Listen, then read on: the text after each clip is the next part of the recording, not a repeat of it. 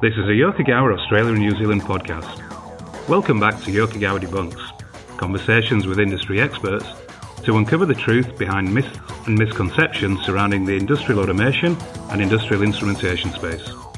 I'm your host, Sean Carhill, and thank you for joining us today. And I would like to start by acknowledging and paying our respects to the traditional custodians of this land, to the elders past, present and emerging, on whose country this recording is taking place.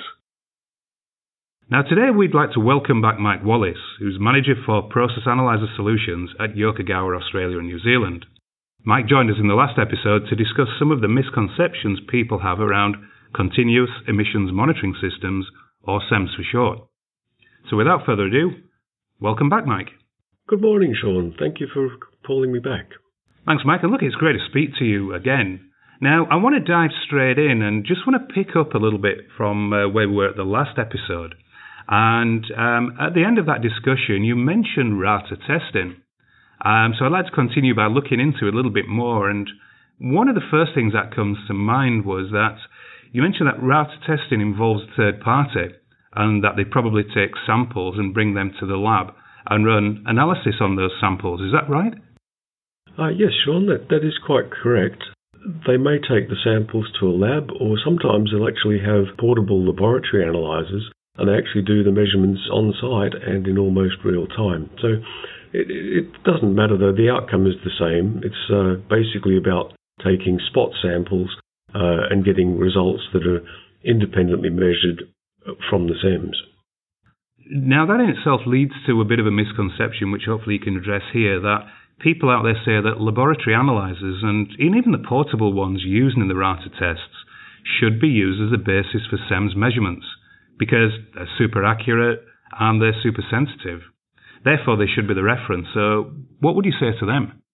Well, okay. It's not difficult to make a cognitive leap that says that because the auditor uses a lab analyzer, that a lab analyzer is therefore appropriate to the CEMS measurement, and the lab analyzer is certainly appropriate to making a CEMS measurement in a laboratory type of environment.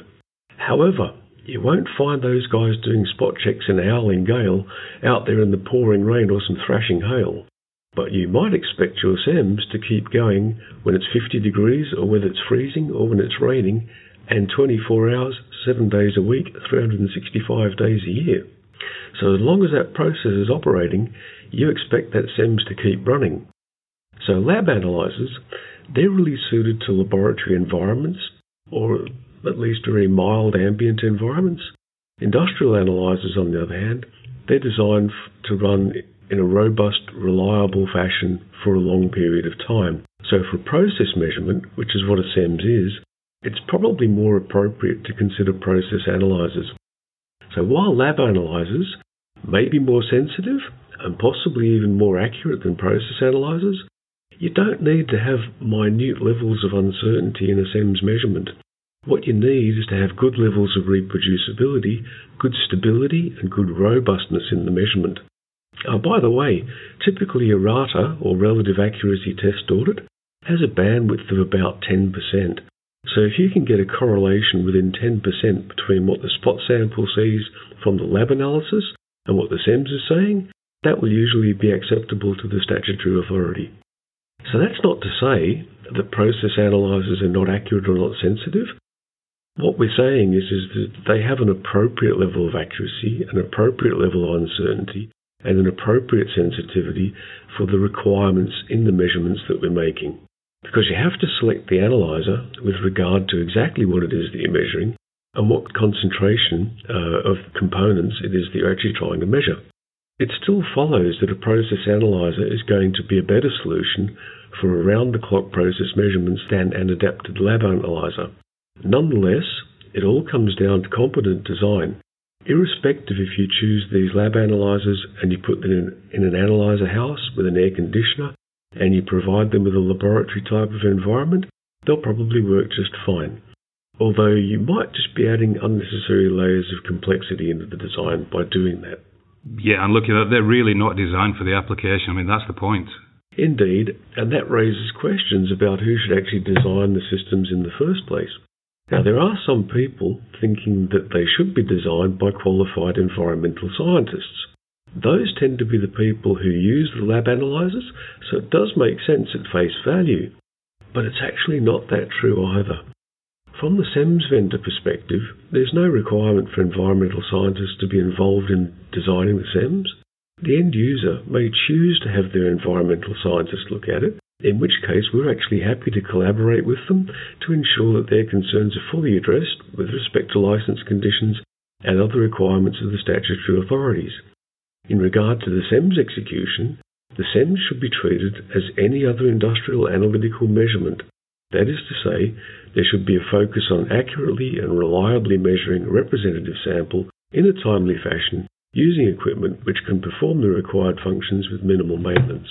Great insights there, Mike. Now, it also brings to mind another myth that we hear as well, is that the same company that supplies the SEMS is also believed to be responsible for the RATA, so that there's less issues or discrepancies between the two. I mean, how do you see that? Is it true?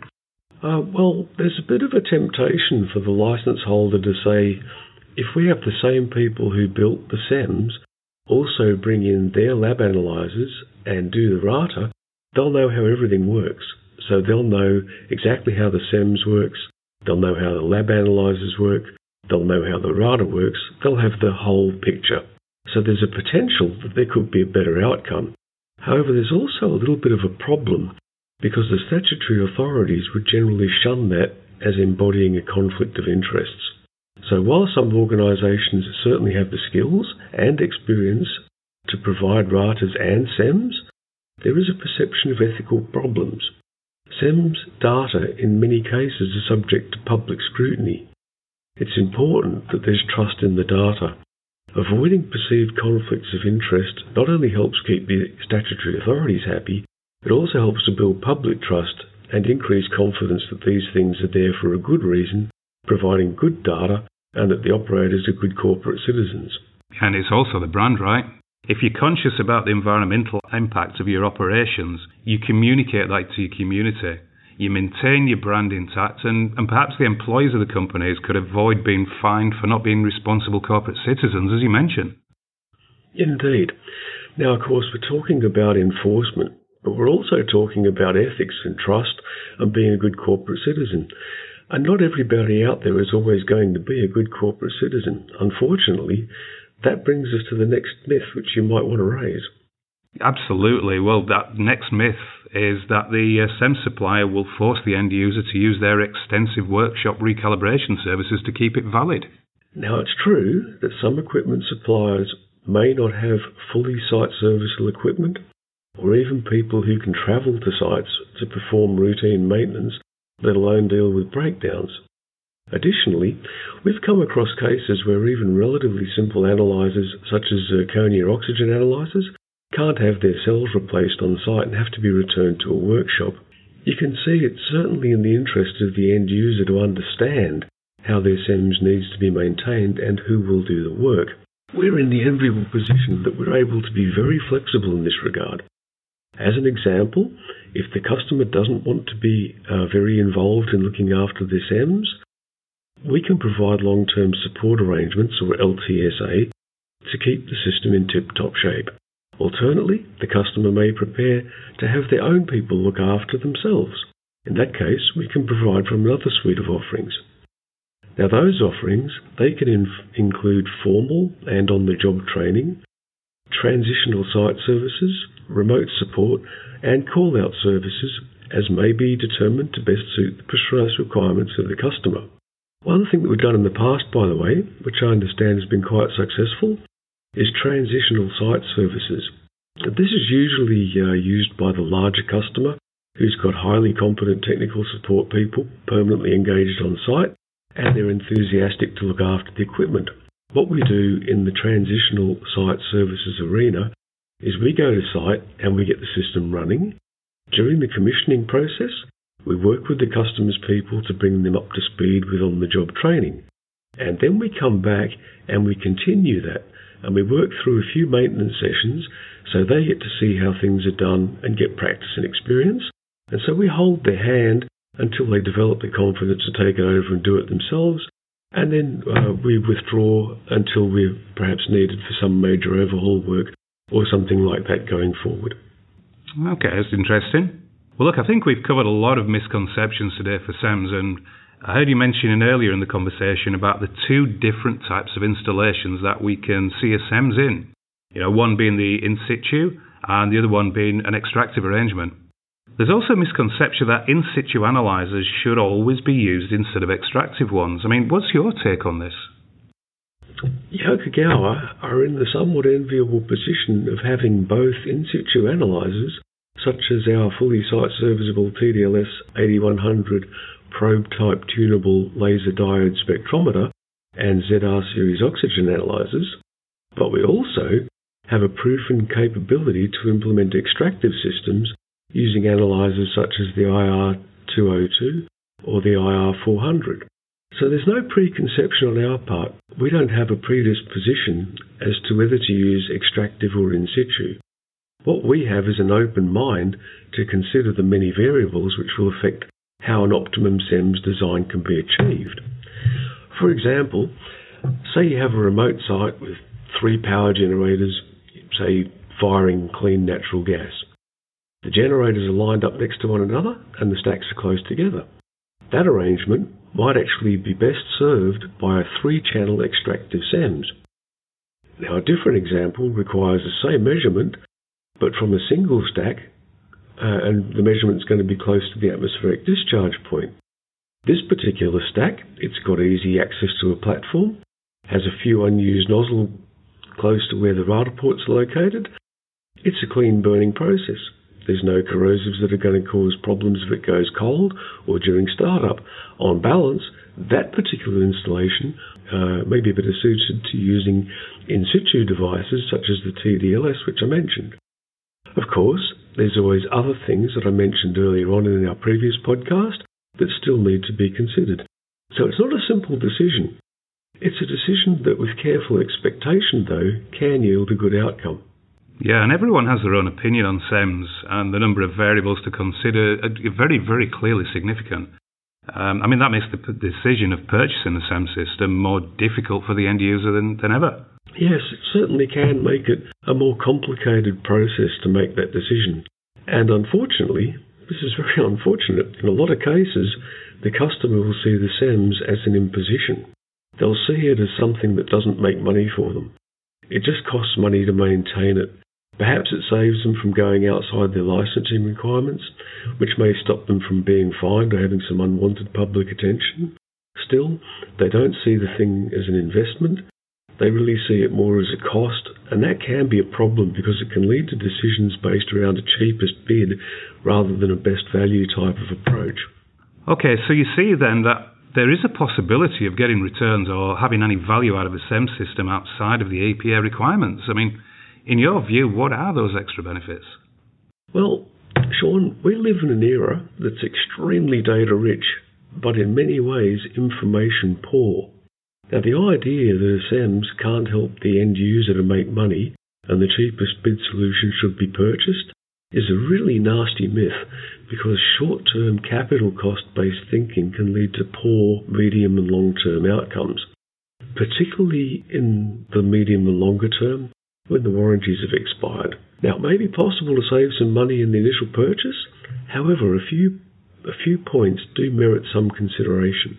One of those is, could better measurements be used to optimize the process to improve the combustion, reduce fuel consumption, reduce pollution levels, or improve other outcomes such as refractory lining, ducting, or process equipment lifespans? Will a more accurate, reliable measurement allow the operator to manage the process to its fullest potential? Will a less reliable measurement end up costing more because it requires frequent maintenance? Will the site be threatened with fines or shutdowns? Will the same supplier even be around in 20 years? And will the customer view them as a partner, successfully co-innovating their future? I'd like to expand on that last point a little bit. There are a great number of sites out there at the moment who don't really see any potential for a SEMS to give them any kind of a payback. They just see it as being right at the end of the process. Everything's already happened and it's too late to do anything about it. And that view is certainly understandable. However, it does invite some deeper investigation. Recent developments in mining data, particularly those able to create complex multivariable models that can simulate a process against a number of specified variables, those models are proving to have a phenomenal capacity to actually lead to real-world outcomes that reduce costs or improve profits. Yokogawa are confident that some of these models will be applicable even for the last measurement at the end of the street, which is the SEMS. So I really do think there's a potential to reduce duct corrosion, to increase refractory life, and to improve combustion optimization or gain other benefits. Even with data that seems at face value to be somewhat second-hand, because it's right at the end of the process, the number crunching that's available now can still do useful things with that data. Well, look, I think it's clear that people really haven't seen or realised the potential or how important these systems are to the plants. I do hope with the information that we've shared today and in the previous episode have provided a bit more insight into the SEMS. So, Mike, I'd like to thank you for your participation today and also in the previous episode. I'd like to reach out with an invitation to join us again at some point in the future. Thanks, Sean. I'd like to say thank you very much for having me on the show, and hopefully you've got good value from the chat. Thanks, Mike, and thanks to you, our listeners, for joining us once again. If you have any questions or particular topics you'd like to discuss, please contact us on debunks@au.yokogawa.com. And also, if you've enjoyed today's episode, please remember to like and share in your social media channels. We look forward to welcoming you back to future discussions. But in the meantime, stay safe and remember, Yokogawa debunks.